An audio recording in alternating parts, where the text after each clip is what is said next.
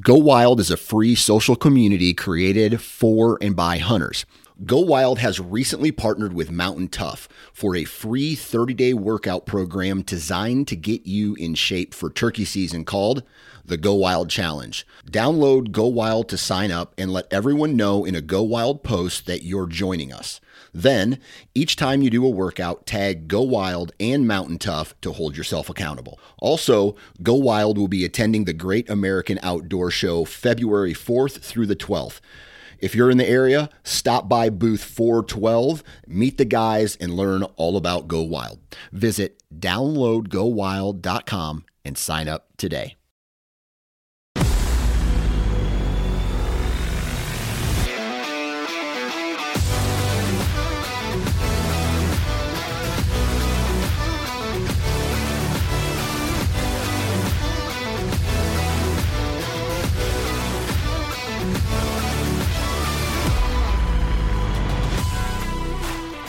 Welcome to the Missouri Woods and Water Podcast with your hosts, Andy, Micah, and Nate. Hello. What's going on, guys?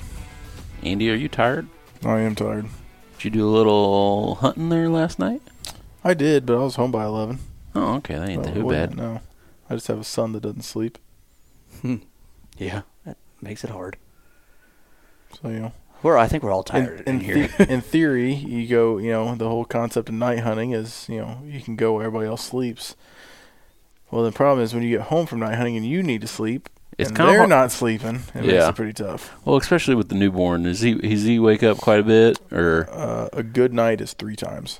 a good night is, dude, I do not miss having a baby. A good night is he goes to bed at 8, wakes up at 11, wakes up about like 1:30, 2 o'clock, then wakes up again around 4 o'clock.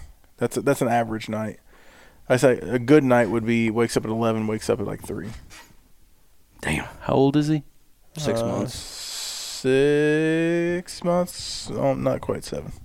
Try to tell his little ass to get a job and start sleeping a little better. You're telling me. I didn't sleep for shit last night either. And For I act totally like different reason. I have it bad. Like I don't get up. Like I'm not the one getting up all those times. Right. Like I wake up it's probably Kate about every every time. time. Like Yeah. I take my turn, but she does the majority. See what he said? Turn. See, well, That's all right. Singular. I'll get up once. I was blessed. Amy, she took that on. Anytime any of our kids woke up, 99% of the time she was the one getting up. Yeah. Because all our babies were breastfed babies except for Lawson. You ain't got the titties. Yeah, and I ain't got no titties. So I mean, I do. They just don't do nothing. What you They're pretty much used. Get your useless ass nipples out of here. Dude, how did that go? I don't remember. I was like, I think I was giving the sympathy. Hey, do you want me to do anything? What are you gonna do there with your useless nipples or something along those lines? I'm like, well, you ain't wrong, funny. But she was amazing when it came to the babies. I didn't sleep for a whole different reason, but Yeah, we had a kind rough one. of. Yeah, that's a sad deal, man. I mean, we talk about it in the show, but yeah. losing your dog unexpectedly like that, it's a shock. It's I'm gonna it's be like honest. losing a loved one. Dude, I'm gonna be honest with you. I did not realize. I mean, I cried like a bitch the last day and a half. Yeah. Just he's that one. I think I'm good now, so I can talk about him. But he's that once in a lifetime dog people talk about. I can probably own dogs for the rest of my life, and I'll never. If I were to write down what I wanted in a dog, he checked every single box I would have ever had. He was mine, or I was his. I was his person. Yeah. So he followed me. You guys would see it. He'd be a little bit annoying when we were recording because he'd always have to be right here, and then he would get in your Fart face. all the damn fart. time. Oh my God, He was a stinky. he was a stinky. But He's a good dog, I though. ain't gonna find another one like him. So He's a good one. it was a rough day yesterday, but I did get to be home with him. I had stuff go on personally. My wife's car had problems, so I spent $500 on her car. But as a result, I ended up not working, and so when I come home, at least I was able to be with him, and before he died. So I did not sleep very good last night, and cried like a little girl, so I'm even more tired. Apparently, you get tired from crying. I don't know. Yeah, I guess. I guess. Anyway, I don't know. I would say ask Chuck Norris, but Chuck Norris doesn't cry. rest in peace, Trigger. Yeah. Anyway, was that your joke?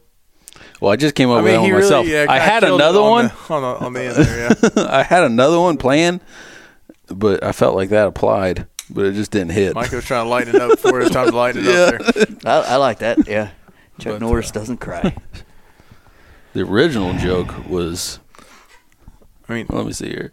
outside of pets, dying and kids not sleeping, usually when we don't sleep, we're trying to We're trying to do some thermal hunting. do some thermal hunting, which Yep. the show today is about. If you told me let's go tonight, I don't think I would. I think I want to go to bed. Well, I'm I with wouldn't you. go just I'm because there. it's a muddy son of a gun Oh, yeah, out it is there. raining in I there. just that doesn't sound fun at all. No. If it would freeze, that'd be one thing, but it doesn't look like we're going to be getting cold weather for a little while. Yep. But yes, we are talking about night hunting. Yeah. With Alex DeBoard. Alex on the board. Alex, nice I one. like it. With Talk About It Outdoors podcast out of Georgia. If you haven't checked them out before, you should. Yep. It's an awesome show. They do a good job. But we're talking about night hunting, how they got into it with lights, and then into thermals. We talk about gear. We talk about Some expectation. how he calling kind of type stuff, just the way that he does it. And it's interesting because I wanted to have him on the show because they're in the southeast part of the country. How it maybe do they do things differently than we do as far as thermal hunting. They get to do it year round where they're at. Yep. We get 2 months. They've been doing it for a long time as far as it being legal. This is our third year. Yep. So what differences there are. Yeah, I like it. He's one of us. He's a budget guy. Yeah, that's all. Our ballpark is the same one he's dealing in. Yeah. Yeah. I agree. This- It was good. We don't have the $18,000 1280p whatever. Would I like it? I mean, yeah, I'd take it if I could, but Yeah. Like we Can't. say in the show, it's not going to make you kill more dogs, I don't think. very true. For the time, in the experience, the limited experience that I have night hunting, I can't see a situation where that would have made a difference. Right. Well, you would have a thermal at that point. So Sure. That would be nice. Yeah, that would be. That nice. might help you kill more dogs. It would help me. It helped me 100%. Mike is just thinking to himself, actually, you guys both just got scanners, so I do, in fact, have a thermal now. Well, not really, because y'all are going to have helmets, and then you're going to have the gun. So it ain't. Yeah, but then you're like, give me that helmet. It'll make it to where everybody at least is looking through a thermal, Yeah, which we pretty much do Kind of. all the time now. But there are those times where you got all didn't us three went out last week or something? That's 4. No, just us three went on your depredation tag. Yeah. Oh. I think And a month or so ago. one of us didn't have. Yeah, Yeah. yeah. Or no, that was the beginning. That was the first night. Yeah. So one of us didn't have the rifle. So We looked through the third person was app. just kind of do do do do do do. Yeah, Yeah. you kind of twiddling your thumbs a little bit, but that's Yeah. all right. You guys want to Jump into run through our sponsors and get yeah, to the show? Let's do it. Yeah. Who you want to start with? Midwest Gunworks. Talking about shooting stuff. Ain't no better place to get the parts and the guns and Yep. everything else involved. Alert, our discount code has changed with them. Still 5%, but it is now Woods Water. Woods Spell Water. it out. That's our new discount code with them. Woods with an S. Water with no S. Wasn't that the old one for Alps? Yes, Because and we got it's- a new one for it's Alps still now. kind of the same one for Alps, but Different.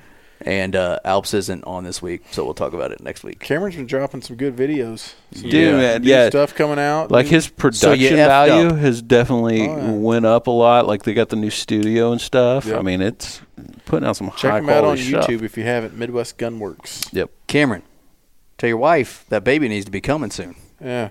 Maybe by the time you listen to this, that So you baby can will come be hunt here. with us. So congrats ahead of time. But yeah, check them out. Midwest Gunworks. Actually, I'm gonna get on there. Yeah, maybe not tonight when we get done. I'm going to modify my tripod. Oh, are you? Yeah. Okay. I'm gonna find a throw lever. There you go. Nice, You can do it. nice. Our boys at Athlon. Nice segue, Nate. Pat yourself on the back. Ridiculously good optics. Dustin over at Athlon showed me a Sharp, tight, and priced just right. There it is. Ooh, I like that. Did you just come up with that one? No, it's on the No, shirt. it's on Oh. So check them out, athlonoptics.com. I just came home with a Midas TAC today. You're welcome. Yeah, thank you. Yeah, you'll love it. Although Highly recommended. I can see a Chronos circling me right now. Yeah, it's one of them rabbit holes. You can get deep in it. Yeah. Well, the Chronos, I did not know that the Chronos has the same optic as the Midas TAC. Yeah. It's the same. What do you call that? The same Reticle. reticle. Thank you. Yeah. As the TAC, and I'm like, ooh, They're that's nice. pretty sweet. They're nice. So yeah, check them out. If you don't know of any dealers, hit us up. We love Jesse Bunger with Explicit Outdoors. He's a dealer of Athlons. There's some other dealers out there. I don't know of any because that's what we use, but he's in the Harrisonville, Missouri area. Great dealer. He ships very mine. knowledgeable. Yeah. He's a user of their stuff as well. Yep. So if you're looking at an Athlon scope, ask us what you think, or any of their stuff. Ask us what you think, or I think get a hold of between all of us, I think we got one of each style almost. Yeah. We got a good segue in them. Yep. Yeah. So check them out, Athlon Optics. Cuddy back digital. Yep. Use the code MOWW22. No, I'm different? pretty sure that's probably expired by now. Yeah, probably so. But you So, can try it. You can try 23, see if it works. I don't know. MOWW22 Yeah. or 23. We're still working through some stuff with them. So doubt you could try the code, but I doubt it works anymore. Yeah, but cut it out. Check them out, cuddybackdigital.com. River's Edge Tree Stand. Use our code. I'm guessing this one still works. Use our code Missouri10 for 10% off, plus free shipping on any ladder or hang-on. Lucky Buck Mineral. I need to get some more out. I have slacked. It's about that time. It is I have time. slacked a little bit. Not that this time they're not really hitting it too bad anyways. They still hit my spot every once in a while. I'll get a picture I'm here still and there. seeing them. Yeah, I put some out. It's been just after season was over, Right. and they're still Still hitting it. hitting it. So, but yeah, we love their stuff. I need to get my hands on some of the Freak Factor. Get that out there. Yeah, that would be nice. Feed all the raccoons. That's right. Onyx. Use code MWW20 for 20% off. Right now, we're using it hot and heavy in the coyote season. Definitely. Kind of making the plans for our stands and looking up landowners, contacting people, making sure we get permission. Yep. Staying within your boundaries. Daryl's got a pretty damn sweet setup with his Onyx. He does. He's got it where He's got an iPad. I don't know what iPad it is, but it seems like it's bigger than it's mine. a big iPad. And then he's got like a deal he can put it in the truck, so it looks like an Apple Play screen or whatever you want to call it. But it's pretty sweet. So we can all get up there, and instead of everybody having their phone out trying to find the same spot, got one big screen. Okay, we're going to hit here, blah, blah, blah. It's pretty awesome. Go through. The only thing he does that kills me is he does a lot of turning of the screen, and before I know it, I'm like, which way is north? I'm mixed up. Luckily, I was up front, so I could tell, okay, and the arrow's pointing. Yeah. So it was a little easier for me. Pretty damn sweet. And that's what's awesome about Onyx. You can use the app on your phone, your iPad. You can get on the website. You can actually, if you have Apple Play on your vehicle, you can do it through there now too. I have Apple Play. Wait, is it Apple Play or is it? It's a GMC. It's CarPlay. I think that's the same thing. Is it? I think so. So you should be able to hook it up and get the app on. How do you do? You can get the app. Yeah, you get the app through there, and then you do it. I'll have to look into There's some way how to do it. I don't. It's not like I'm going to use the. I drive a tinfoil truck. I don't know exactly. I've just seen the commercials. And my car that has that app is my work car. It's not like I'm going to be hunting with that Right. thing. Sure. The old Coyote Caddy does not have that. No. That's all right, though. But check them out on xmaps.com. Black Ovis. I was on there last night, actually. I was looking at some different things. So they got a lot of stuff. A lot of stuff. So if Hunting related, you need it, they got it. yeah, hunting, camping, all that sort of stuff. MWW10 for 10% off. Yep. And last but not least, Camo Fire. The flash sale. Rotating door of deals. You guys got some time to kill. Check them out. You might have something you need. Had a really odd experience with Camo Fire today. Explain. It happened during my afternoon shit instead of morning. So that was new. Cool story. I didn't have a morning poo today because I had to get out so fast that it happened in the afternoon, and I got on Camo Fire. It felt like I needed to. It was pretty awesome. So you didn't shit in the morning? See, I have a I have a strict routine. I I wish I could have, but I had to be on the road by 5:15 this morning. So no shit. I woke up at 5. Exactly. No shit. There was no shit. Woke up at 5 and was gone by 5:20. I was maybe a little behind. But Yeah. It was pretty quick, so I didn't have time to. So you had to stop at a hotel on the way? No, I actually made it all the way home. Well, I take that back. I was a Jack Stack. I was a Jack Stack. I had to pick up dinner. My wife's like, "Hey, everybody's had a rough day, blah blah blah. Why don't you pick up food on the way home?" So I stopped by there to pick up food, and it hit me. So I handled business. Took care of it. Yeah. Well, All right, let's get into the show. I think I've talked about that for enough. Yeah. So let's. What about our Chuck Norris joke? I already did one. It didn't land. It'll be fine. I'll do it next time. What's saving it? Okay, so let's get into our show with Alex with Talk About It Outdoors then. See ya. This is the Missouri Woods and Water podcast. See ya.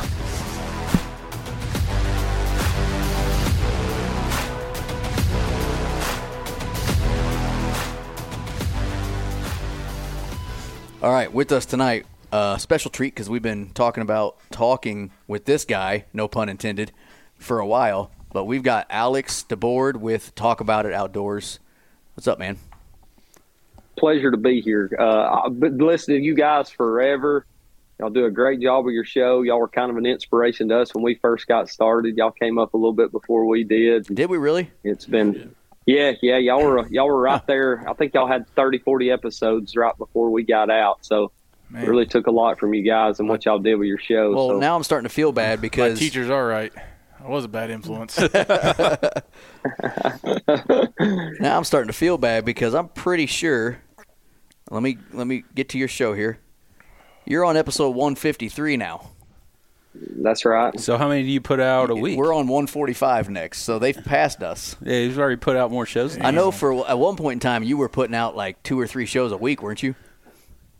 We would record at least 3 times a week, most weeks, if not 4. We were trying to get a lot of content, a lot of backlog. Nicholas and I put a lot of time and effort into that early on. Now we're back to 1 a week, so Yeah. we just recorded on Tuesday night. There you go. It got a little hectic there for a while. It was cutting in on everything. Yeah. Yeah, I can understand that. That's killing it, man. That's awesome. Yeah, that's Yeah. really cool. Well, before we get into it, why don't you introduce yourself, tell everybody who you are, where you're from, and give them a little bit about Talk About It Outdoors, and then we'll get into the topic for today.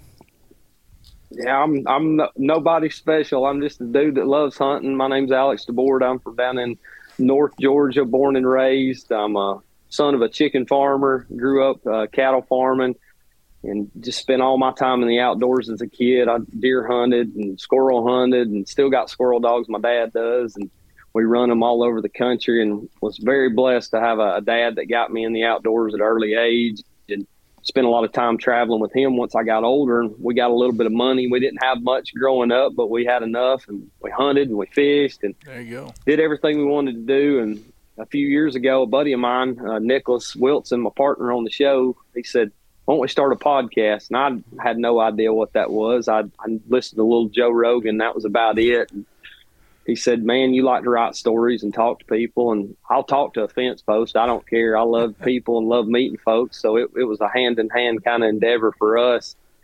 So we went into it, and it was all she wrote. We brought in one of my best friends and my biggest influence into predator hunting, Cody Watson, into the mix with us. He's my road dog, my traveling buddy, and we'll get into more about that later, I'm sure. But it's been a fun ride, man. This whole podcasting thing's been more of a blessing than I could ever imagine it to be. It's opened up doors that were probably there. I just was too afraid to go and open, and giving me a chance to be able to meet people that I never would have met otherwise. I'm a happy guy. I try to be positive, and there just wasn't enough of that out there to me. And so I wanted to do a little bit something different with it, and make something that people might enjoy. I've got a ton of stories, and I got some stuff I probably shouldn't share on the show a lot of times. It's all good. We've had a lot of fun over the years doing it, and it's been a blessing for sure. Yeah. Well, not to get too sappy, but I've known Alex. Apparently, I always thought they were before us, so that's how much I know. But Yeah. I've known Alex, from a personal and professional level, a little bit since I feel like we've started. I don't remember how we got hooked up, but we were on a Instagram group together, and then we started talking on the phone here and there. And I'll try to get through this without being a baby, but Alex almost to sound like a dating story here, right? Almost a year ago today, Alex released a show in between their 85th and 86th episode titled "There's Never Enough Time: A Tribute to Jericho," and it was your dog that passed away. My dog passed away yesterday, and I actually went back and listened to that, which was a bad idea today, by the way. Probably not the best. Yeah, I went back and listened to that while I was on the road today for 8 hours, and it did help. I mean, I'm still upset and all that, and I'm not over it at all. But you know, that short 5-minute episode that you put out, boy, I bet it touched a lot of folks. You know, just the way it is. It's just a little 5-minute tribute to your dog that passed away. But if anybody's out there that recently lost a dog or has in the past, you should really go check out that little 5-minute tribute he did to Jericho. It was pretty good. I don't know how the hell you made it through that the same day he passed away. I didn't make it all the way through. You did better than I would, if I can promise you that. And I sat in my driveway and wrote that down. I'm bad to write in a journal. I've got one that I write in a lot, and I've got stuff that I've written, and I did it in, a little 5 or 10 minutes there. I wrote it down, and I was going to make a post on Facebook like I usually did with it. And I called Nicholas and I told him, I said, "Hey man, we were recording in his basement at the time." And I said, "Hey, I'm going to come in the back door." I said, "Just give me a few minutes if you don't care. I got something I want to record." And so I went down there and cut it. And that was, for me, I mean, I grew up with hunting dogs. I had, just like I said in there, dogs they were working tools to us. I mean, you just didn't get attached to them. My dad taught me that at an early age. You don't get attached to them because they could be gone in a split second. And that was the first dog in my life that I'd had from a puppy all the way up. He grew with us, moved with me and my wife, and he was our pet. He was my best friend for a lot of years and a loyal companion. And people's like, "Well, you was mean to that dog. You'd run him off the porch." And I'm like, "Well, my dad ran me off the porch, and he didn't hate me. So I mean, it worked out pretty good for the both of us." So. But it was, and like I told you earlier when I texted you, sorry for your loss of your dog. Anyone who's ever had one that meant a lot to them, it sticks out, man, and it's a tough thing to do. But you give them the best life you can while they're here. And I'll say, don't wait too long to fill the void. I waited several months, and I went and got me a new one. And Copper, my new dog, he's my new best buddy. He's right there with me all the time too. So fill the void, because it'll you'll think you don't want to, but a new one makes it a lot easier on you. Well, I will tell you, the weirdest thing, yesterday was just a whirlwind, him dying. I rushed him to the hospital and all this stuff. But today I walked in from home, and he's my shadow. So wherever I'm walking, he is a few steps behind me, no matter what. Mm-hmm. It was really weird walking through my own house, just with nothing behind me, So we're going to move on before I start bawling like a little girl on the show. Can we talk about killing dogs? Let's talk about killing coyotes. I want to get on that, baby. But so yeah, let's talk specifically about night hunting. If nobody knows this, in Missouri, our night season opened about 6 days ago. I think now today's the 7th, right? Yeah, or the today's 8th. the 8th. Today's the 8th. So it opened a week ago today. Missouri has a 2-month season, basically, from February 1st through March 31st. And but in Georgia, where y'all are from, you have the entire year, basically, it sounds like. 24/7, 365. We pile them higher than the card deck, son. We try to anyway. So the sucky thing for us is, and this is our 3rd year too of having the ability to hunt with thermals or artificial lights. So, you've been doing this for a long, long time. How did you get started into night hunting? And then we'll graduate into what you do. But how did you get started, and what started the whole night thing for you? For me, I was always wanting to do something different, and never really looked at coyote hunting as a sport or anything else. Nobody was in it. It's probably been, probably 2015 when I first started. And Cody Watson, I made mention of him. He was a big time day hunter, and he was good at it. And he started wanting me to go with him, and we tried it out a few times. And there was a tournament that came about in Georgia. And he said, man, I want you to hunt this tournament with me. And I said, all right, what I got to do? He said, you need to buy you a light, a bright light. He said, we're hunting restricted division and we cannot use thermals or night vision. We have to use lights. I said, okay, cool. So we go out this first night, and I'm a pretty high-strung individual. I can stay up with the best of them. And after listening to him blow that damn rabbit call for 14 hours or however long he blowed it that night we were in, I thought, this is craziness. We didn't kill anything that night.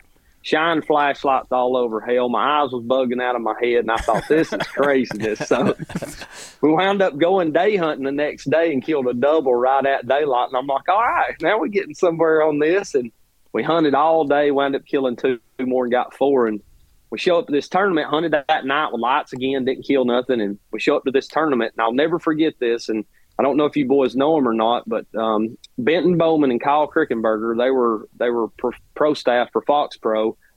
We met them on the road where the parking was, or where the weigh-in was for this tournament, and they had a Tahoe, and I can send you the picture, Nate. It was piled, the front of it slap full of coyotes, and a roof rack slap full of coyotes. And I thought, we got 4 in the back of the truck. We thought we was doing good, so we thought we was on it. And these boys show up with 28 coyotes, and at the time, there was nobody around killing that many coyotes. I mean, they just it wasn't on the internet. It wasn't happening. It wasn't popular. And so we go in, and they, of course, win the night division, and they get to counting off the dogs of who's in the day division. And I'd be damned if we didn't win it with 4 coyotes. So we won the Georgia Coyote Predator Hunting Association tournament down there. So it kind of locked me in and made me want to do it more. And we went. I bought a Tony Tebbs, or Tony Teebies, however that you say his name. I bought a light kit that he made and strapped it on my gun, put together an AR, had this big grand scheme. I was going to kill a bunch of coyotes, and I think I wound up shooting 4 with that thing in probably a year worth of hunting. Just lights suck. I mean, I don't see how anybody does it with them. And that kind of started. Have you ever watched, was it Chris? What's Chris's last name? The Night Crew. We had him on last year. I know who you're talking about. I don't know his last name. If you ever get on and watch The Night Crew, his name's Chris, and I can't remember his last name off the top of my head. Mm-hmm. They hunt with lights. They hunt with lights, and they just kill straight. And they lay down some awesome footage. And they hunt with white light, which is even cooler. But anyway, I digress. Keep going. Sorry. No, I mean, it was that whole mentality of hunting with lights that infatuated with me getting out in the dark, because I wanted to do it, and it was just something cool to do. And so then we screwed up and went with these boys that had some night vision, and dude, that stuff was awesome. Hell, you could see in these big fields, you could see all the way across them, had big illuminators on them. And if y'all have used night vision, you know, once you get to the wood line, you're done. You can't see nothing past that. Right. And bought an ATN, whatever it was. I don't even know what kind of night vision scope it was. The batteries had burned up. I'd spend $200 in batteries for a weekend hunt and didn't kill anything with it. It sucked. I mean, I thought this is killing me. Then I went with some boys that had some thermals, and that was all she wrote. It was game over for Alex. And I waited a while. I waited about a year before I actually bought a thermal. Cody and a friend of ours, his name's Cody too, had thermals, and they had bought them and was running them, and I'd go with them and scan. And they were the original Pulsar Trail that came out, which was at the time the top of the mark for that $3,000 to $4,000 range scope. It was about as good as you could get. There was Pulsar, and then you had FLIR, and of course you had Trijicon was the next one up. And that was it. That was the only scopes on the market. And I talked myself into it, busted a few pieces of firewood or sold some junk or whatever I had, and I bought me a scope, and I bought a Pulsar Trail, and from there we started.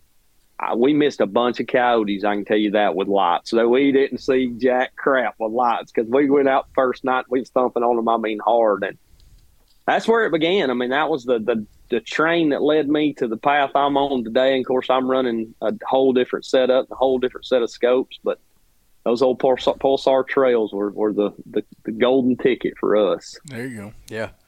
Yeah, I mean, that's a similar story for us, except for the whole – we just went right off the deep end into thermals. I don't even we had Russell. Yeah, we had a brother-in-law. Russell, when did he buy his first one? So Russell has, and I don't even – an undisclosed date in the future. Yeah. or in the past, I mean. Right. So I know. So his newest thermal, he has two. He has an ATN Thor 4, but before that, he has one of the original. What would you call it? Thermals that came out. I don't even the brand. They don't exist anymore. It was like a military thing. And when you look through it, it kind of almost looks like you're looking through like a fishbowl. It's super clear in the middle, and then it gets kind of almost like hazy. a fish eye. Yeah, as you're going out. And I remember he spent. I will not disclose this amount so that he's not embarrassed. But he spent a lot of money on that thermal back then.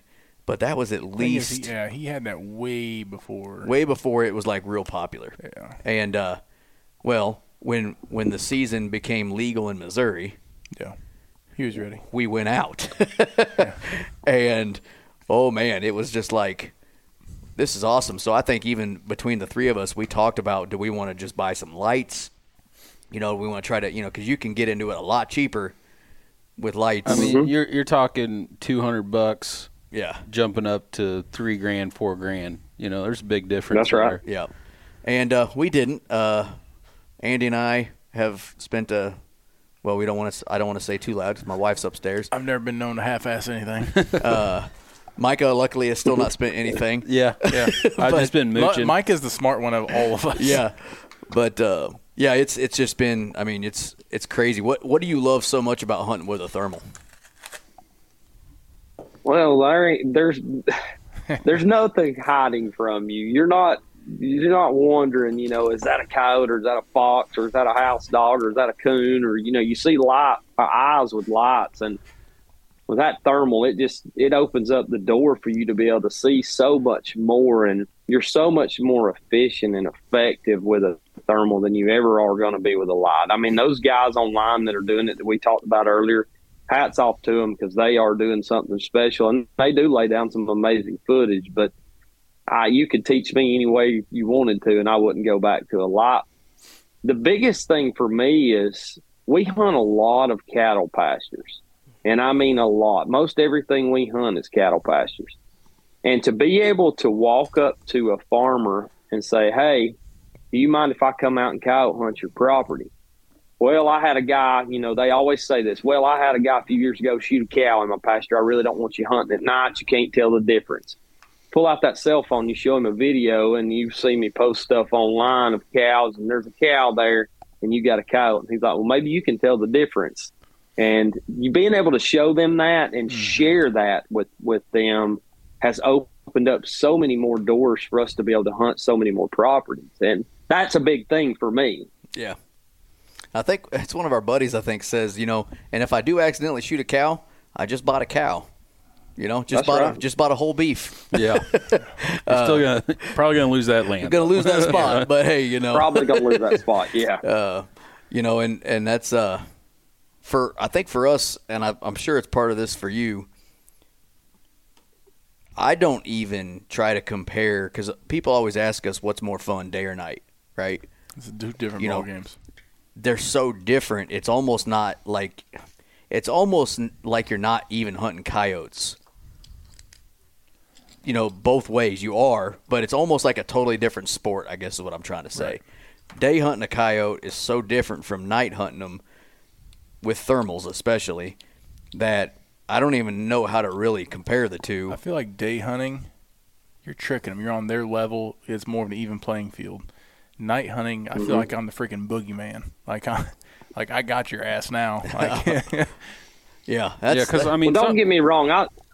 Go ahead. I'm sorry. Well, I was just gonna say, night hunt, day hunting, 99% of the time you're calling those coyotes in. Night hunting, if you wanted to, you could just be sneaky and go out there and pop a few without even bringing the call out of the truck if you wanted to, if you had the right spot. I mean, we've run into it at one of the places I have. I mean, if you wanted to, you could just walk out in the field and see them. You don't even have to bring the call. So, I mean, it's just it's different, a lot different. I still love day hunting, and I say that, and I don't do it much anymore, but I love going out and throwing that rabbit out there and letting it, and having a decoy, and you watch that dog pop out of the woods at 300, 400, 500 yards and comes blowing across that field.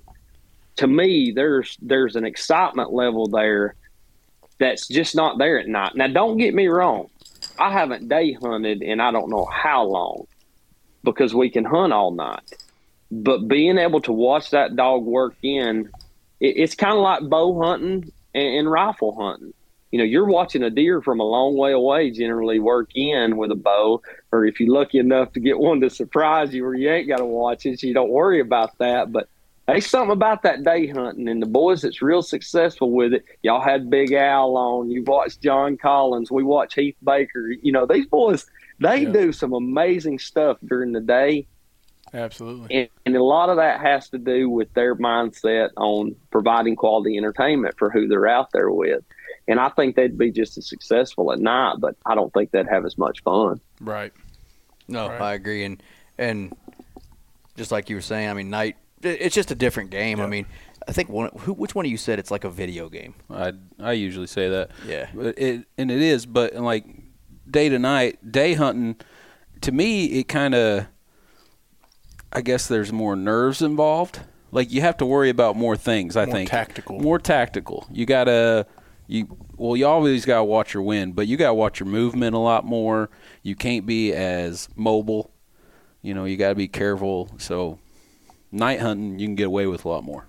I mean, yeah, you and I picked up and moved 200 yards right at coyotes. Yeah, right at them. So, and you're never going to do that during the day when they're out playing in a field or whatever. You know, you can't move at all. Yeah, but the biggest thing for me with night hunting came about after my son was born, and I was fishing a lot. So my son was born, and I was fishing five days a week. I mean, and my wife is a saint. She has supported me in anything I've wanted to do in the outdoors and always has. And I pray to God she always does, or we're probably going to be divorced. But I was fishing just about every day. And for the first time ever, she came to me and she said, look, she said, I know you're enjoying yourself fishing and everything. You're wearing them out, catching the biggest bass of your life right now. But something's got to give. I need you at home. You know, you got a kid now. And I mean, it kind of slapped me in the face. And I thought, you know, I'm being selfish with this boat. I'm fishing all the time. So I wound up selling my boat. And I looked at coyote hunting as a way, they're going to bed. I ain't going to bed. You know, I'm going to sit here and watch TV. Why not go kill some coyotes? You know, and kicks my ass at work the next day. But the opportunity to be able to do that was totally different. Isn't that nice? That's what I love about it is I don't get in trouble for night hunting because she is a early go into bed type of person. She's in bed by like 9:30 most nights at the very latest, and I'm a night owl, so I'm going to be up till midnight at least anyways. Well, why not go hunting, you know? And now here's the interesting thing, and I think we're starting to see this year. But what I want to ask Alex, because they've been hunting them, you know, for how many years in Georgia now. I feel like our first year in Missouri, it was just no holds bar. Easy pickings. Those coyotes were dumber than shit. Just they'd run to the tip of your gun. Last year, we saw a few instances where they circled us or were a little smarter. And now this year, it almost is reminding me of day hunting a little bit, where they're just as smart, or they're acting almost the same way they would during the day as they are, or they're doing it at night the same as they would during the day. What have you noticed with educated dogs when it comes to night hunting? Do you feel like over the years they're getting smarter? And do you feel like if you screw up a dog at night, you are in big trouble? Compared to if you screwed a dog up during the day, you might be able to get at him at night. What have you noticed over the years just when you started doing it out there? When we first started going, you could pretty much bet we was going to kill something every night. And that was back in, 16, 17. And we would go and we would have great success. They'd come running to anything. We could play, I think, a Alan Jackson song on the radio, and they'd come running in, it seemed like. I mean, we was just lucky in that regard. Coyote hunting has become one of the fastest growing industries in the outdoor space that has come on in the last several years. It's become affordable, somewhat. Don't get me wrong. It's become a social media craze where everybody and their brother wants to run out and spend $3 or $4 grand and buy a thermal. They can buy a good call. They can watch it on YouTube. None of this stuff was out back then. So now you've got this whole social media space of people putting it out there for others to see. Now, with it, when we first started hunting, we weren't playing vocals. I didn't play any vocals. We might play a howl here and there. We might have it was rabbits. You know, that's all we knew. We live in Georgia. Let's play a cottontail, and we would kill with it. Then it started getting where they ain't coming in, or they're hanging up at 400 or 500 yards, and they're just not breaking that field wide open like they had before. Educated coyotes became a problem, and they're still a problem here because you're battling everybody else in the dark that may not be educated on what to play, and that's the problem for us. You got guys that are going out and playing a rabbit or playing 4 or 5 howls or staying on a stand for an hour, or they're playing everything in the songbook. They're educating, and that's all they're doing.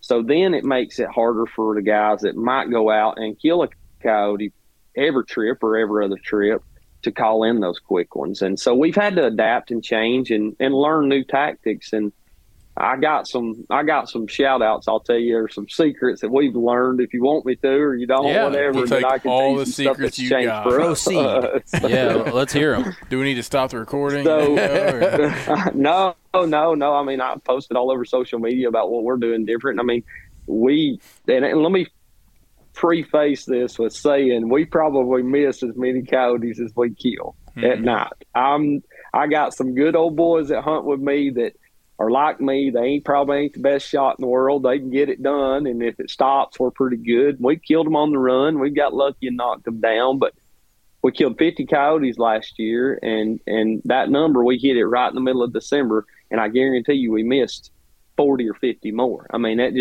we just ain't that good a shot. And I'm sorry to say it, or I'm not afraid to admit it, that I ain't that good a shot. 200 yards and in, it's dead. I feel like if it's standing still. They come in running, they come in getting. So we've stopped shooting at them at every instance. If we get a dog that comes running in and it don't give us a good shot, we pass on him. We let him go on. We'll come back another night, kill him. And we've done that so many times. Whereas before, if it was at 400 yards standing still, we'd send it. You know, hey, everybody get on it. Let's count down. Let's bust at it. It runs away. Yeah, and we've sent them. I mean, that we've done that a bunch in the past, but we don't do it anymore. We've stopped doing that, and we've stopped playing things that everybody else wants to play. What's the most popular game call on the market, in your opinion, as far as electronic e-callers? I'd say Fox Pro. All right. Who's Fox Pro just partnered with? MFK. All right. So what's everybody and their brother out there playing? MFK, howls. They're playing Little Boo-Roo. They're playing all these sounds and stuff that every coyote in North Georgia's now heard. Because I can promise you, all I got to do is tag a picture on Facebook or Instagram, and they're saying, well, Alex is running that Fox Pro again. Alex is running those MFK calls. And Alex ain't running because they do sound badass. So that they do. Yeah. 100% they do. I mean, I started researching and trying to find somebody different that had some calls that I'd never heard of. And I stumbled across James Bostock. He owns Boss Predator Acoustics. And James and I spent a lot of time on the phone together discussing different calling tactics. James is one of these guys. He worked for, what's the computer manufacturer? Microsoft. Yep. And he was a programmer for them, and he comes out and wants to start killing more coyotes. Well, James was using an old thermal scanner that you held in your hand. It was as big as it was this big. And for anybody that can't see, it was as big as a phone book. And when he started developing coyote sounds. James has got a library of sounds that I can promise you 99% of the coyote hunters, now they may listen to the show, run his tab up and buy everything he's got, but he's got some sounds out there that to me they're killers. And when I started using those sounds as opposed to using what everybody else was using, I feel like we've been able to be more successful in breaking that plane and getting those dogs to break that 400 yard mark and come on in. Yeah. I'm a 1%er. Say what? You got his stuff? I have them. You know, I think the biggest thing too. I'll let you cat out of the bag, Andy. Damn it. The biggest thing too is whether you're running Fox Pro's basic sounds You got MFK. You've got, I got Tony Tebby stuff on mine. I got Predator Tactics. I got PT stuff. Or you got a Lucky Duck and Rick Paulette. It don't matter. Or an Icotech. The biggest thing is be flexible to change. If things aren't working, I think we're all doing it. I've got hundreds of sounds in my different calls. I own a Lucky Duck. I own a Fox Pro. I got hundreds of sounds, or thousands probably in between those two. And you always end up finding yourself going, Yes. I'm going to use Suki, Suk 1 female. I want to use. I find the ones that I think sound good. Good. Yep. And I beat the shit out of them until they don't work anymore. And then I throw my hands up. Why don't they work? Until I get one to work. I'm like, oh, that's the one. I run it till it don't work no more. I'll beat a dead horse till I can't beat it no more. Yeah. Well, and I heard Big Al talking about it on your show that he used the same sequence all over the country and those same sounds. And I took a lot away from that show. I mean, that was a great, information basis. But I can tell you, you come to Georgia and you come to North Georgia and you play the same sounds over and over and over again, you ain't going to kill shit. And I don't care what I've had we had Heath Baker come down here and hunt a night with us, and Heath is probably one of the best coyote hunters in the country right now. I like Heath. He's been a damn good friend of ours. He's a damn good coyote hunter. And I've talked to him a lot about hunting, but we've had the best of the best come down here, and they're different. They're not as plentiful. The Midwest has got way more coyotes. I've seen it. You've got less ground, and you've got way more hills and hollers here that they can get in and hide. And those mountains, these southeastern coyotes especially, they're just hard to fool because, like y'all said, y'all are beneficial in having the wind. The wind blows out of the east in Missouri, or it blows out of the west. We might have a northeast wind when we get to the stand, and by the time we leave, it's blowing due out of the south, and it just changes constantly. And it's a bowl. I mean, it's just a big circle that because we're in hollers, we're trying to hunt down in bowls and stuff. So the wind plays a big factor for us in that regard, and you still find a way to kill them. And generally, we have learned from people like listening to that show that y'all did, or we listen to John Collins on what you do and doing those different things. That porcupine, I wish he hadn't said anything about that on y'all's show, because that son of a gun's been in my bag of trick for a minute. Well, and I don't remember who we talked to.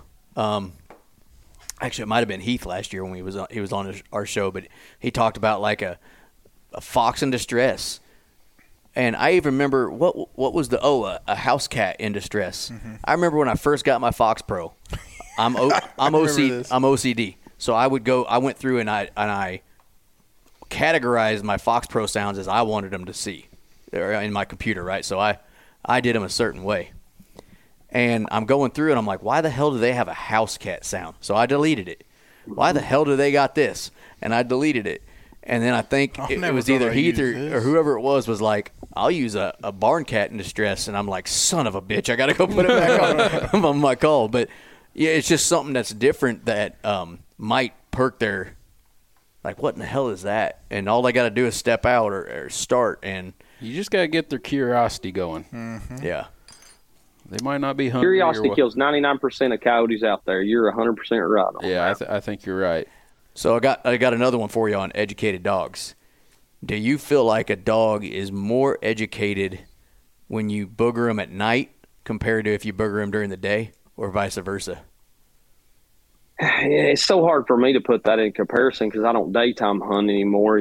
We've done so little of it over the years, but I think a coyote's like a deer, and in all animals, they're constantly thinking, all right, something's trying to eat me or kill me.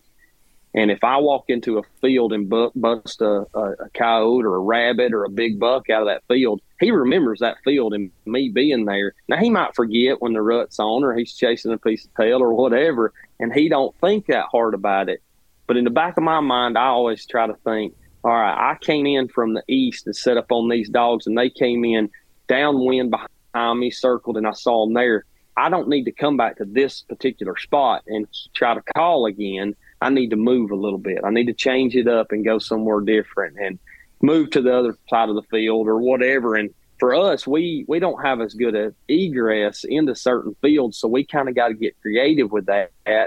And one thing we've started doing is trying to run, different sounds, but not throw out what we've always played and what we know works. Just because I've been to that field and I've played, a Kaya and I've called in coyotes, don't mean if one got away, he ain't going to come running into that Kaya next time. I think they forget a little bit of that. And I'm at the opinion too that coyotes don't necessarily hear, they don't know, well, that's the boo-roo sound you played last time I was here. I'm not coming into that.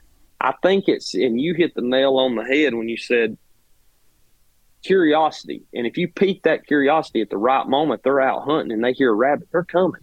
But if they're sitting over with a mate next to a pine tree, waiting to come out and do a little scourging around, they hear another coyote, they're going to come running. But they may not be gorged on a deer. They may be gorged on rabbits, and they don't want to eat right then. So it's the 3F theory. Mm-hmm. It's food, fighting, or friggin'. And that 3F theory. You can say fucking. It's all right. You can say fucking.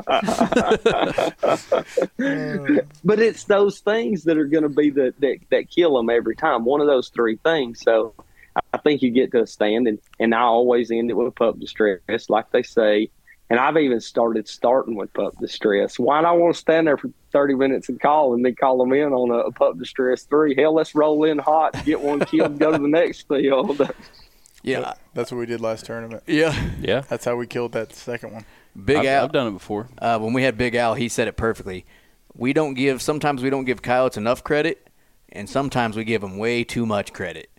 We think they're so smart and so, when they really aren't. But and other times, we're a little lazy, and we get caught because they're not as dumb as we think we are too. But in the end, they are a dog. Even the smartest dogs in the world aren't going to remember stuff for 10 years. They'll forget and they'll move on. But I was curious what prime example of calling in places that are pressured was we went to a place the other night that we've called hundreds of times. And I mean, that might sound crazy to somebody that's got tens of thousands of acres, but when you only got 30 spots to hunt, you're going to run through them pretty quick. Yep. We went to this spot and we had played Lucky Bird probably 30 times we'd been there. And that's one of my favorite go-tos, either a woodpecker in distress or a blue jay, something light and low. And we roll up to this field and throw the Lucky Bird on. 20 seconds later, we got a dog standing at 100 yards looking like, what's going on? Hey, I ain't heard that before. In reality, he's probably heard it, 100 times out there. We killed that dog and went to the next spot and next spot and next spot. Of course, guess what I played? Lucky Bird. Did I call anything in? No. Nope. And so I'm thinking, shit, I got a pattern here, and for me, it's about just trying things different. And hell, I like to snack, boys. I'm just going to go ahead and tell you, I weigh 160 pounds. I'm 6'2". I'm not that big of a guy, so I got to eat pretty often. I got nothing in reserve. So I want to get off that stand, get back to a Snickers bar in the car and drink a Mountain Dew. And so I'm not standing out there all night. I want to go and move and shake and go. And that's just what I like to do. I like to run and gun. So your set, like your night sets, you probably doing around 30 minutes or so and getting out of there? If I'm there 30 minutes, something has went bad wrong. Really? Okay. I mean, we're usually out of a spot within 20 minutes tops. I mean, if I'm calling more than, because generally speaking, we're going to kill that coyote in the first 5 minutes. That's just us. And if we don't, I go into what y'all talked about before. I get in my head, well, I ain't calling good. I'm not worth a shit with this caller. I'm ready to throw it across the hill, yada, yada, yada. So it's best for me to get in the truck and go somewhere else before I educate them. No, that makes sense. I'm just hitting everything. I was listening to, it was Eastman's. I was listening to them. They were talking about contest and how they do it. And I forget the guy that he had on, but he would do his sets 8 minutes. 8 minutes and he's gone. To me, that's just like super fast because we've killed a lot of dogs in that 15 to 20 minute mark. So I have a hard time during the day. Yeah. And heck, we've killed. How long was it? We were out the other night. How long did it take for that one to finally come in? Oh, at the second spot, it was over 20. Yeah, over 20. I don't know. I was going pretty fast. Well, I guess it was the fourth sound I used, but We also fucked around a lot before that, trying to get set Sure. up. But yeah. But I mean, That happens a lot too. I guess I could say I just don't have a problem waiting up to 30. But past 30, yeah, I'm like, okay, let's do something different, you know. Are you sitting or standing at night? Standing. So are you sitting or standing during the day? Well, mix. We're mix, mixing. yeah. We actually started. We've been the last few tournaments we've been in. We've been with a new guy that we've been hunting with, and he's a stander. And so I was like, I'll run with you some of the time. because Yes. I think before this year, he's primarily night hunting. He is a Yeah. primary night hunter. So I mean, sit during the day, stand at night for sure. right. If I can get away with standing, I'll stand. If there's a good tree that, hey, that'll be comfortable for the next 15, 20 minutes, I'll sit. It just depends on the situation. But if I can tuck in, next to a cedar or something like that, I don't have a problem standing up. But at night, I can't tell you if I've ever sat one time. I don't think I've ever sat I don't think I that ever night. have. Yeah. It's always been Maybe once on a fence row when there was no cover around, had to get behind a Maybe. fence post for us. That'd be it. I mean, and we stand, and I think that's a big difference for me. You're standing there, your legs are getting restless, you wanting to move, and we were talking about killing them at long times, and I think that's something that we're going to have to transition into now that we're hunting heavily pressured coyotes, and we're going to have to play with them a little bit more. Play with that silence feature, stop calling, howl once, shut up for 10 minutes, wait and see if anything pops out. Or when they answer, I'm terrible about this, I'll want to answer back. Hey, I'm here. Well, he already knows exactly where I'm at, dummy. You ain't got to call again, and that's something I got to get in my head. Don't try to answer them. Call once, and then let curiosity play itself out. Wait 10, 15 minutes and let that pressured dog that's been called to a bunch of times come on in. What did Big Al say with us last week? That's, when Will Primos took him turkey hunting. Silence. Yeah. Silence is what's killing them. If they're sitting there talking It was to you. it was Eddie Salter. Eddie Salter, that's right, Salter yeah. Tell me about it. Yeah. He's like, if they're sitting there talking to you, they're not moving to you. So, and I think Al kind of uses that in coyote hunting. If it's quiet, they could be on their way in. I went last night and screwed it up for myself. How'd it I go? had them going wide. I mean, I had 4 different packs I could hear, multiple coyotes in different directions. They started out spread out, and eventually they kept coming closer and closer. And I was kind of slow playing them for a little bit. Well, then they really kind of ticked me off, and then I was answering with like single coyote howls back and forth. One challenge, I'd challenge him back with a single coyote. Well, he just would not break the hill, the crest. I mean, they were just over the crest of this hill to where I couldn't see them. They wouldn't break that and come into the field I was in. And they're probably 250 yards over this hill, and I need them to come another 100 yards. So I got real aggressive, and I went to a group challenge. Never heard him again. Yeah. So I went from that single coyote, and I was just slow playing it. I wasn't being real aggressive with it, and I just threw the brick at him, got real aggressive, and I think they went, oh, screw that, I'm gone. Right. And they're, pieced out on me. It's kind of like they're picking on the one kid at school, and then all of a sudden that one kid's friends all showed up, and they were like, we're done. Yeah. We're done. Yeah. But he was getting frustrated because he would not break that gap. So I was like, I want to do something different. And I think if I just shut up and waited about 10 minutes, he would have slipped up there. But I wanted him now, and I lost patience. We've all done it. And I think that's, we've done it. I mean, we blow out the hell. I can't tell you the number of coyote stands I've blowed out doing that exact same thing. And it's something that, you're always constantly learning. And they talk about that all the time. You're learning new things. And I try to keep tabs on what I've played, what I've killed on more than anything else. And Lucky Bird, I've killed more coyotes on than I at any other sound. There's no doubt about it. That's the one sound that I'm going to play if I need something if I'm on fresh ground, it's the first thing I'm playing. I ain't howling. I ain't playing nothing else. It's the sound I'm playing. If I ain't on fresh ground, I may not ever play it at all. But for me, finding those sounds that nobody else is going to play. Lightning Jack, that's loud, and it'll rip, and it'll get them drug in from a long. I mean, I've called coyotes in 500-600 yards and seen them run all the way to the call.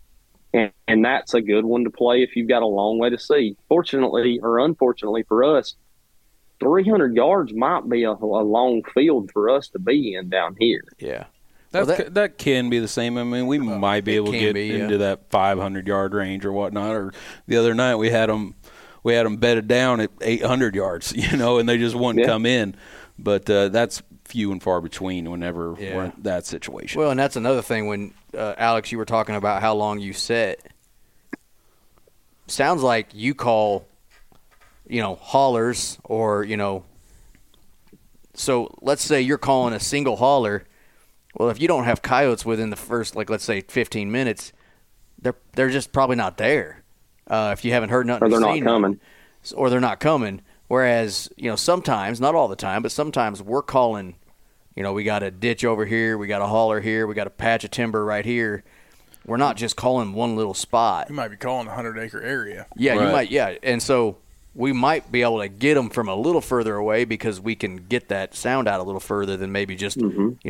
Now we do have, like we got the river bluffs where we're at, and they can get pretty nasty, and not all of our spots are flat, but then we do have some flat spots where you can kind of reach out there and take a little longer. So, I think it's just all in where you're hunting too, is how long you're setting for, sometimes too. But yeah, for me, it's about, you got to try a little bit of everything wherever you go. And if you find something that works repetitively, we're going to use it in this time of year. Of course, we're playing more vocals and staying away from distress. And as it tapers off in the end of 1st of March, I'm gonna be back in Illinois probably the 1st of March hunting. And by then it'll probably be over with for hows and stuff. It was last year, and we were there. We didn't call in. We called in 22 coyotes to within 500 yards, and they were just hanging up, would not break. We wound up killing one the whole time we were there. In 3 nights of hunting, we called in 22 coyotes. We shot one. Now, I didn't shoot it any more than that, so it wasn't the missing. It was just hanging up. Mm-hmm. Difference in some of these guys that are running, your higher-end thermal scopes, and they're running $2,000 and $3,000 DNA firearms that they can reach out 600-700 yards and shoot. I can't, and I know there's no point in me shooting at them because I'm just wasting bullets and I'm educating coyotes. So I don't do that. But these high-end coyote hunters that are doing it at night and doing it successfully, they're shooting them a long way a lot of times, and they can talk all the game they want about calling these coyotes in. I've been with enough of them to see it's at 400 or 500 yards and they're dropping it. Well, there's a difference in me and them. I can't shoot that far, and they can't. Right. Do you feel like if you do call in a coyote, because you were talking about you're passing some if you don't get a good shot, if you're calling in coyotes and never firing a round, and they decide on their own, hey, I'm gone, something's not quite right, do you feel those coyotes are still educated, or do you feel that you have a good chance to call them back in at a later day? Based on what we've seen here, if I call in a coyote and I see it, but I don't kill it, I'm not going to go back to that spot for at least a month. I'm going to try to let it lay. I'm going to try to hunt somewhere else. And that may be a little long, but I think coyotes here have such a big range. I've heard the, very territorial coyotes. That's not the case here, I don't feel like, because there's not enough sustainable resource, rabbits, food of any kind, to hold them in an area. They may den up in a spot, but they may have a den 5 miles from here at another place, I feel like. And I base that solely on the fact that I don't hear a coyote every single night off my back porch. Yeah. But every week, one day a week, I'm going to hear those coyotes. So they're on their cycle and they come back around. So if I've called them on that cycle and they didn't come, I'm going to wait at least 2 weeks, and I'm going to try to call them when I catch them on that next cycle. So educated, maybe a little bit, but I feel like if I don't shoot and scare the hell out of them, and we shoot suppressed. So I don't know how you guys are, if y'all run suppressors or not. Yep. So that helps us out a lot. Yep. Same. And I think that's the big thing. If you can run a suppressor, they can't in Illinois, communist state of Chicago or whatever you want to call it. Holy shit. They can't do that. See, I almost feel like it should be almost a rule that if you're hunting dogs at night, you should be suppressed. Yeah, absolutely. Even during the day, and I'm not saying I want no laws passed, but it's just, you feel, because when we first started, hunting at night, we didn't have suppressors yet, and you'd go out there and you'd blast a few rounds at a dog, and you'd felt like you just woke up the entire county. You're like, I gotta get the fuck out of here. Yeah. We gotta go, boys. The police are on the way. You weren't doing anything illegal, but it was just like you were like, holy hell, somebody's calling 911 right now,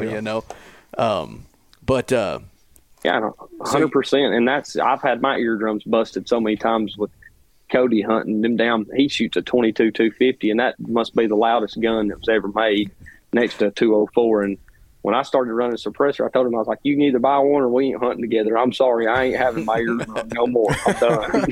Yep, I'm with you. So you're going to be in Illinois in March. Mm-hmm. You know what state borders Illinois, right?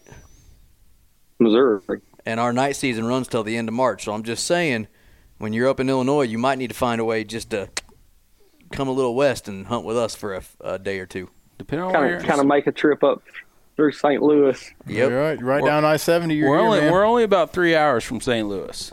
Yeah. So not too far. Just saying. Hey, there's always a possibility, boys, and I'm of the game now where I love to go with people that not necessarily have never been. I want to hunt with the same group, especially after what happened recently with that hog hunter getting 7.62 through the back. I don't know if you guys saw that or not. I heard about that. Yeah, the guy shot him. Dude, his buddy went with a new guy, and he swung on a hog and pops a 7.62 through his shoulder and blows his whole shoulder, and actually shot him in the leg too on the way down. Pulled the trigger, and this dude shot twice. So I'm real careful about who I go with. Yeah. It's an uneasy feeling. You're walking out there to put that call out, and you got three guys standing behind you don't know with a damn thermal pointed right at your back. I mean, it's just keeping that consistency with people you know to go with. I'm going to need to take the bolt out of Micah's gun next time we go.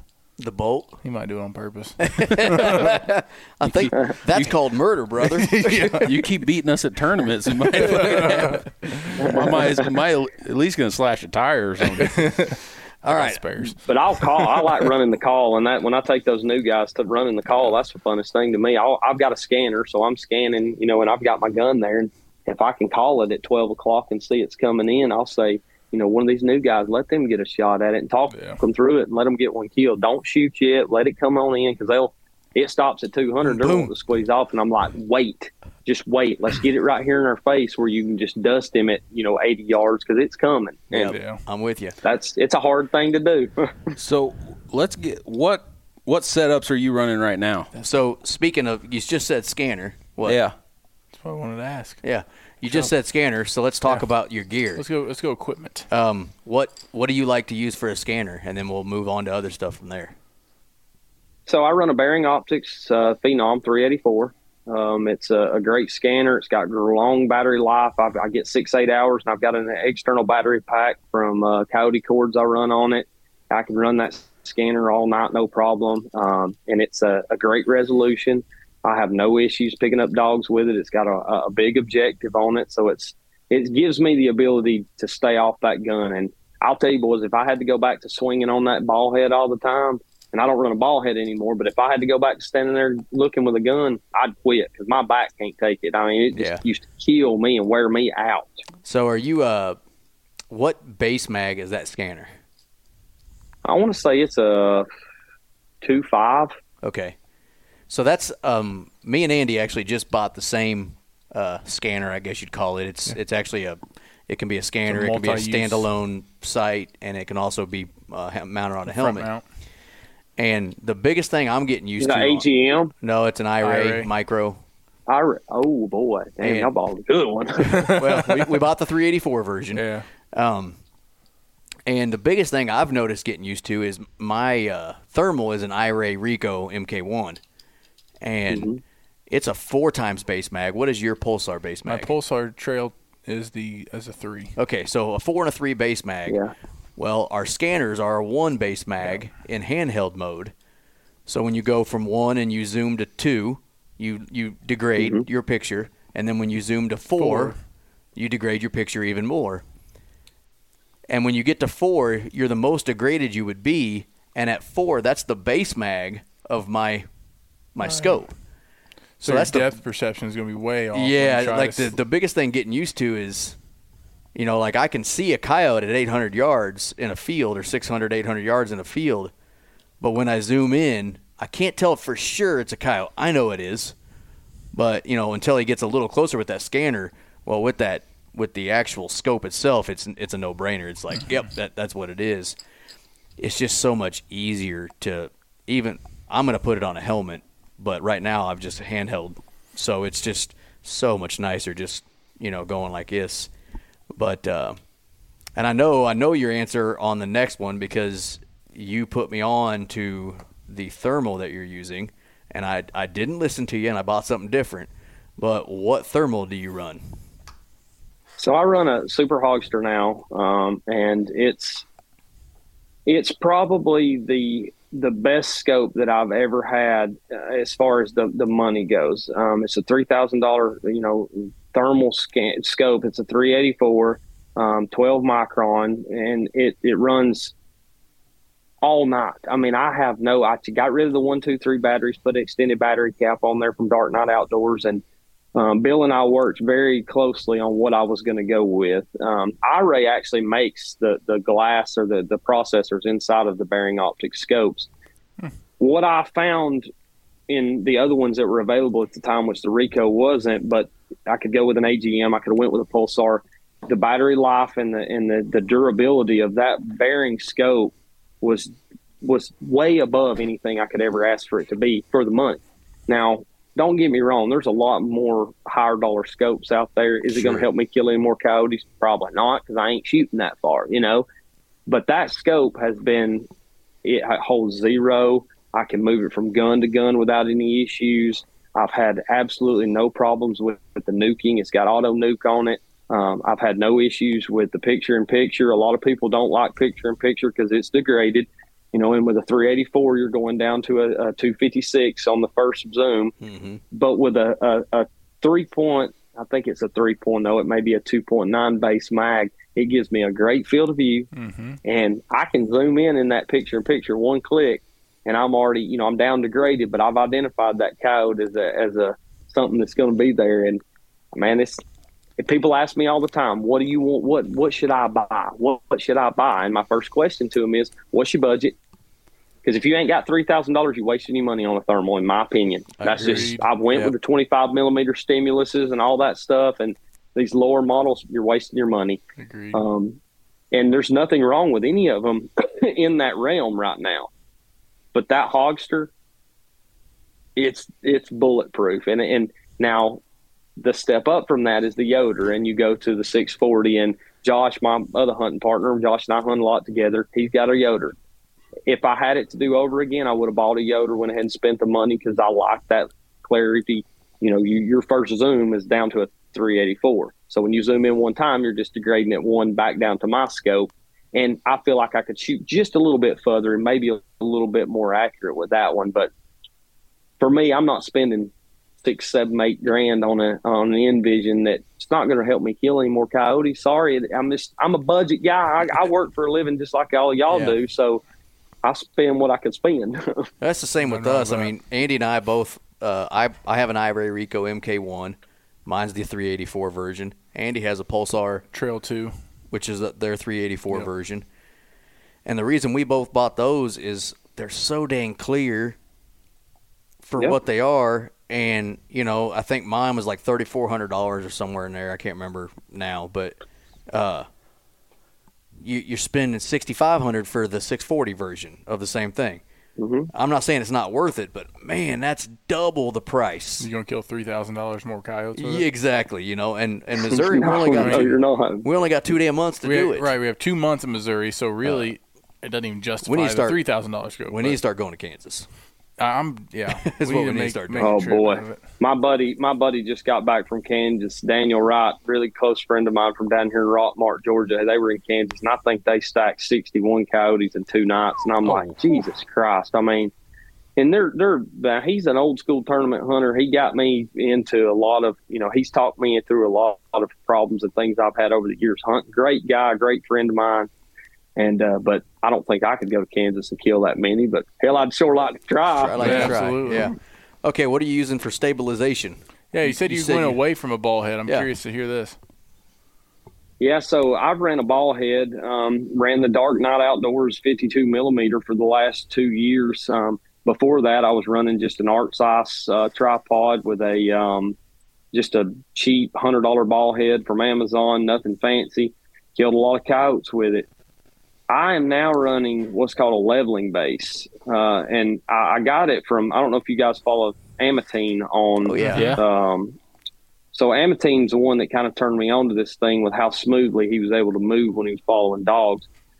A leveling base is essentially the same Arc of the Swiss connection on top, but instead of having a movement up to 90 degrees, or you're moving to 75 degrees in a lot of ball heads, my leveling base, it only can move up to 22 degrees. So I don't have quite the tilt that you're going to get out of a ball head. I have the same ball motion inside of it, but it's locked down by a single collar. There's no knob to loosen. You don't loosen it up. You don't have to worry about tensioning that thing down. It's a single collar that rolls to the left or the right, tighten and loosen, and you loosen that thing one little click. That's it. You just 1/4 turn and you're loose, and then 1/4 turn and you're back locked. That leveling base is going to change the game for anyone out there that wants to be more steady shooting. I'll be honest with you, I watch these Predator 101 hunting forums and everything on Facebook, and these boys talking about, oh, you got to buy a Fat Boy, oh, you got to buy this, you got to spend $1,000, blah, blah, blah, yada, yeah, okay, whatever. Go pick you up a arc size, or pick you up an inter-rail tripod, pick you up a good leveling base and put on there, spend $500 on it, and go kill coyotes. You ain't got to spend $1,000 on these tripods, because I guarantee you can shoot. I can't shoot no better off a Fat Boy than I can off that inter-rail that I'm running right now.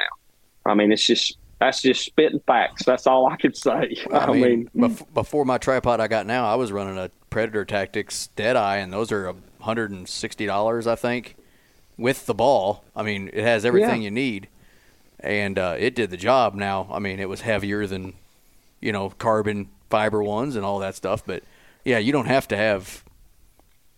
I mean, sometimes it's nice. I will say, we've been with guys who have got the Fat Boys and guys who've got some higher end stuff, and it's nice for sure. Move your phone. It's been sitting there all day. Yeah, but now you're using it. It's fine. But it's and I'm not saying that it's not. I'm talking for Alex. I'm not talking for anybody else. And then when I tell people what I'm using, I talk for me. And I talk for the guy that's, don't want to spend $1,000 on a tripod or $500 on another ball head. You go over and pick up, and you don't have to go through Dark Knight Outdoors. That's who I use. Me and Bill Hammond are really, really close. We've worked together for several years now, and Bill's been very good to me. He's been very good to everybody that I work with, that I've sent to him. But they've got a branded inter-rail tripod, and they can run the ball head, or you can run the leveling base attachment. That leveling base, Josh and I both have them now, and boy, game changer. I'm telling you, game changer. To look into those. Yeah, that's pretty sweet. Andy found some. I just looked them up on Amazon real quick to see what they were. That looked pretty. Yeah. Nice. What else you boys got, gear wise? That's all I like. I just want to know the thermal. Oh, I guess what rifle you like using at night? Well, obviously we got to talk about get that. his top 5. Oh, you want to get his top 5? I want to get his top 5. Let's get his okay. Let's get his rifle. What he's using. Then what are you using? Right? What are you using?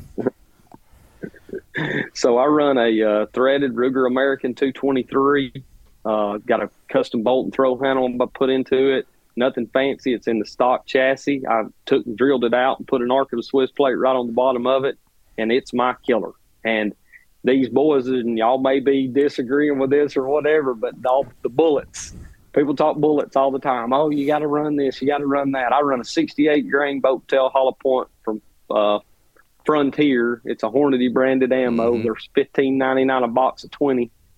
Those boat tail hollow points, you can watch all the videos you want over on my Instagram. It anchors them, and I'll even run a 75 sometime. I'm not one of these guys that's got to buy a 22 Creed or a 224 Valkyrie or a 6.8 PRC or 6.5 Grendel, whatever. You can talk all day long about calibers, but that 68 grain 223, when you hit them, and I don't care if you hit them in the ass, it's knocking them down.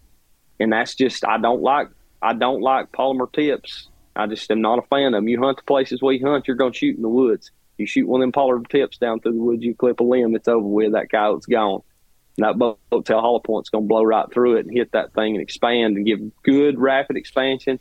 And we don't have a lot of issues with damage to furs. Not that we're saving hides anyway, right. But we it hits them and it stays in there and it anchors them to the ground. I mean, and that's what I use. It's simple, it's effective, and I like a bolt gun because I guarantee you one thing: one in the hand's better than two in the bush any day. And if I got an AR, I'm gonna send every one out of that magazine when it starts going. So on your 223, you went heavier with the 68. Yep. So I was having issues with 55 VMAX, and now I haven't tested it yet because long story, I'm not running that gun right now, but I dropped down to a 50 grain just for more speed, more than anything, just to say, hey, if I can, have more kinetic energy or whatever. 68, heavier. They maybe, got a 53 grain out. Yeah, now. I know. It sounds pretty sweet. Yeah, but 68 or 75 is, bringing more weight behind it. Sure. I wonder how much it slows You're it still down. moving 3,100. You're going about 3,100 feet per second. And I do a lot of reloading. My dad's a reloader. He's taught me how to do it, and we can hand reload. And I've put together some of those Sierra Match Kings, the game changers, in a 71 grain. Haven't shot anything with them, but man, they are screaming out of the barrel, and they're loaded a little harder than probably they need to be, especially in an AR. I don't run any reloads in an AR. I've had bad headspace and problems with, you put a bullet that's 2/100ths of an inch taller on its headspace and lock that bolt in that AR down. You're having to run a ramrod down it to get the casing out of it. So for me, that's what I use. It's simple, and I don't need anything more than that. I've got 25, 30 boxes of those 68 grains that ride around in the back of the Expedition with me. I keep them all the time. And I got to mention the Death Wagon. I got an Expedition 06. I built the back of it into a tray, got a roof rack on top. So it's the Death Wagon. If I come to Missouri, y'all are going to have to see it. Yeah, I like it. Definitely. Yeah. I like it. Andy nicknamed his the Coyote Caddy? The old Coyote Caddy. Yeah, the old Coyote Caddy. Caddy, I like it. His is called the Death Wagon. Yeah, he's got me on I think name. he's got you on the name. Pretty sweet name. Death Wagon. That's nice. You just got yours. We maybe we can come up with something better. You want to revise that shit now. Oh my goodness. Okay, so you're running a Remington or a Ruger 223 for your night gun. Do you have any other calibers that you enjoy? Is that all you've been shooting for the last several years, or you got some other top threes, top fives? I got one that they'll never make the list again. If I had to shoot it, I'd soon wrap it around the tree. A 204 Ruger. I will never shoot another coyote with it again because them son of a bitches will run for a mile. I don't care I hit one in Illinois, and I mean, it was blowing blood all over the place, and the son of a gun run across the country and was gone. I anchored one to the ground, hit him right in the shoulder, and it dropped it, and then shot another one and lost it, and then came home and shot one, and I went home that night and tore that gun all to hell and put it back in the box and said to hell with it. But probably my top next favorite gun's going to be a 223 AR. I mean, it's running the same 68 grain bullet. I custom built a couple of ARs. Before all this craziness got up and about with the pistol braces and everything, we were running some really short. I ran a 10.5 inch AR that I'd put together, and I wish I'd have had it on video, boys, because you wouldn't believe me telling you, but Josh Townsend and Bentley Bagwell can vouch for me on this one. I shot one at 221 yards running wide open with that. It was probably a prayer and a chance that I got it and knocked it down, but it would hammer them. I mean, it was a very, very good gun, 200 yards and in. And it was probably my second favorite gun to have just because it was easy to move around. I mean, you lightweight. The gun probably didn't weigh 6.5 pounds with a scope on it, and it was a really, really fun gun to shoot, but it's in the safe now. I took it and put it away. But just a 223 AR. Probably going next is going to be that 6.5 Grendel. I ran it a lot of years. I killed a lot of coyotes with it. Very effective gun when I found the right bullet. I was shooting 123 ELD matches from Hornady. Hated them. I had a lot of runners. Didn't get them down. Started shooting a 95 grain Varmageddon out of it, and it grenades them. I mean, can't find the bullets anymore. There was a company, it may have been I forget, Dark Full Moon or some. You used to buy bullets on Facebook all the time, and I bought several boxes of them, and it's back in the safe. Don't ever pull it out anymore. And it's a 24-inch barrel, Brownell, very good, accurate gun. Never had any problems with ammo once I found the right one. After that, I mean, I don't get too crazy with anything. I'd like to shoot one with that 450 Bushmaster if I can. I might try that out sometime. Russell can hook you up. Yeah. I got one. I mean, I've got one of the little Rugers that I actually hunt in Iowa with, little 450 Bushmaster. That's my walking gun. So There you go. And I don't want to go crazy with these calibers and stuff like that. Not that there's anything wrong with it. These boys that I would love to have a 224. I think it's probably one of the top guns that's out there right now. Finding speed ammo, I see, has been a challenge for a lot of people, but for me, the only other one I'd throw in the mix is the 243. That's just solid, amazing gun. I don't have one right now. I want one.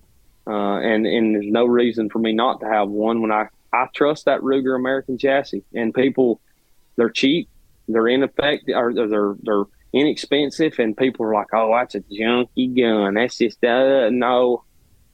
I'm a economical guy. If I can go to the pawn shop, pick one up, use it, beat all the hell, and it'll still shoot, I'm ready to go. Something to be said for that, because you get a gun that you spend some money on, you go and put a scratch on it, you dang near want to cry about it. I saw you cleaning your gun more than you did hunting the other day whenever we were doing our tournament. Every time we'd get set up and I was next to him, you see him lick his finger and he'd just wipe the mud off of it, whatever was on it. That didn't happen one time. Bullshit. I was working on my Arkham mount. Bull. Oh, I love it. Boys, y'all sound like me and Nicholas sitting there arguing with each other. I love it. No, no. Full of stuff. You slept I 90% of the day anyway. I didn't sleep once. Don't lie to me. I got proof of you sleeping. No, you couldn't tell my eyes were closed. I was Whatever. facing away from you. Well, hell, no wonder I beat y'all in tournaments. You're taking naps all the damn They ain't time. no shit. Tell him, Andy. Tell him, Andy. All right. So, But the only other thing that I got to throw that caliber in there is that 22 250, because I watched more coyotes die during the daytime. Cody Watson shooting that Remington 700 he's got. I've seen him shoot them over 400 yards with it and drop them. So that rounds out my top five. I had to finish that one and throw that one in there, or my boy's gonna kill me. they're just so damn fast, man. I mean, I'm excited about mine. screaming. Mine put one down Saturday, and I mean, it did a hell of a job. First one for it, so It I'm did. excited. He spun maybe 2 times and Bam, dropped. fell down. Okay, Guns so up. before we hop off here, why don't you tell the listener how they can listen to Talk About It Outdoors and check you guys out? What do you I thought Michael Andy, looks like he's got one more question. I thought Andy wanted to know his 5 sounds too. 5 top Oh. sounds. Oh. Or were you talking 5 top Oh, calibers? so it's top caliber. five okay. calibers, Okay. yeah. My mistake. We know Lucky Bird would be one of them. Yeah, Lucky Buck's number 1. Oh, I'll give you my top 5 sounds. That's the easiest thing. Let's in the hear it. world Let's for hear me. him real quick. Then we'll finish it up. Number 1 gonna be Lucky Bird. Y'all heard me say it earlier. It's killed more coyotes for us. Number 2 is gonna be it's an MFK sound, so I'm gonna get myself in trouble here. It's gonna be that Boone, what's up, Hal? That's my number 2. I run it if I'm wanting to locate coyotes. That's my locate sound. Number 3, Psycho HP from James Bostock. That's my number 3 sound. Kills. If you're running that this time of year, you're going to be successful. In my opinion, I am. That's the one I run more than anything. Number 4, got to go with a Prey Distress. Again, I hate to do it because I wasn't going to say this, but Lightning Jack, that sound brings coyotes from a long way. And, of course, number 5 is always going to be Pup Distress 3 for me. That's the one that I play probably more than anything. I mean, you could throw any of those Pup Distress sounds in there, the Random Violence, and I think that may even be an MFK sound. You could throw out the Pup Distress 1, Hurt Pup, any of those, but that Pup Distress 3, we heard John Collins. We grew up watching John Collins, so we watched him kill a bunch of coyotes of those. Yeah. Oh yeah. I do like that Hurt Pup from the Fox Pro. The Hurt Pup one. It's That's my Fox Bang sound. it does a lot of whining, a lot of screaming, Yeah. But anyway, okay, now why don't you tell people how they can listen to Talk About It Outdoors and check you guys out. Yeah, you can find us on any of the podcast platforms, Spotify, Apple. We're on Google, Stitcher, iHeartRadio. You can find us On YouTube. We've got a YouTube channel. We started filming our hunts last year, and then this year we filmed. We're going to have a 10-episode series drop out starting in July.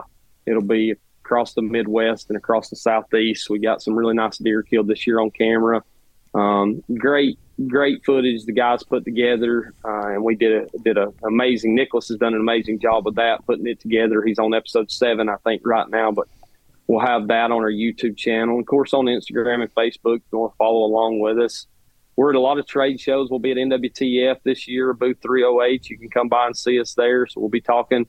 We'll be doing the World Deer Expo in Alabama. If you want to come by there and see us, we ran into a lot of guys there. And then, of course, the GON Outdoors Blast this fall. We've also got a trade show in Georgia. If you guys ain't got anything going on, the 24th, 25th, and 26th, or 25th and 26th of March, we're headlining that show with the Mill. It'll be the Etowah Sportsman's Show. We've got a lot of people we've brought in for it. We're helping kind of headline that thing for them. Of course, our title sponsor of the show is Cruiser, and they're coming to set up with us down there, and they'll be with us at NWTF and the other shows. So awesome. Very cool. Well, good. Well, boys, you got anything else for Alex? Man, appreciate you coming on, sharing your secrets. Who came up with your? I don't know if there's. Who came up with your logo? Oh, that coyote logo. This one. Yeah, dude. That thing is sick. Sick. Yeah, that's my boy Alan Bullman, Slate Media Studio. He came up with this for me. We'd done a deer logo similar to it, and we got talking about having a coyote mouth over the words or whatever, and we came up with this one, and it's been people's raved about it. My wife made me this bracelet. I don't know if you guys can see it or not. It says coyote hunter. I like it. Yeah. And she put her logo in the middle of it. They did. I had to throw one out for Fox Pro on the coyote, and I wear this thing everywhere now. She's like, "You got to wear that out now." So I'm like, "Okay, I'll wear it out." But it's been. I just want to say this. It's been a pleasure listening to you guys. Y'all do a very, very good job with your show. Your camaraderie, the way that y'all kind of spin things in a positive light has been fun to listen to over the years. Whether y'all realize it or not, y'all stood out with a lot of inspiration to me when I first got started. The way you're willing to help people out and the things that y'all do and share your stories. I mean, I've listened to y'all talk about killing big bucks and y'all going on the trips with your dads and your grandpas and taking your kids and getting them involved in the woods and stuff. And to me, that's what this whole podcast and thing's about. It's meeting people that are like-minded and positive. And we got enough negative and battling going on in the industry today that I just hate. I hate to see the bashing and everything. And we've been very fortunate as a podcast community not to have much of that. I think in our space anyway, and y'all don't stay pigeonholed to one area. Y'all are willing to talk to guys from all over the country, no matter what they're doing. And I think that's a successful trait. And y'all are very, very well versed with each other. And y'all deserve a pat on the back because y'all got a listener for a long time, and I'm going to be listening to Missouri Woods and Waters when y'all drop it. I may not catch them all, but I'm going to catch most of them. Hey, we appreciate that. That means a lot. We really appreciate it, and right back at you, man. Yes. You guys do good I catch as well. pretty much every week of you, too. And like I said, that you're the only damn hunting podcast that's ever made me cry, so you got that for you. So. But that's a lie, ain't it, Micah? He's lying. He cries a lot, don't he? Yeah. I mean, he can be emotional. He's an emotional dude. He ain't scared to cry. Nothing wrong with that, though. Me, I cry too, buddy. It's all Nick has to dry my tears all the time. Kids, I'm telling you, my kids, and dogs, and my dog, and it don't matter. I'll cry about it. And I ain't. Who cares? Call me a sissy. It don't matter. No. But no, thank you, Alex, for coming on. We share the same sentiment. You guys are awesome too, and thanks for stopping on. Hey, I appreciate it, guys. We'll get together soon. I promise. All right, we'll see you.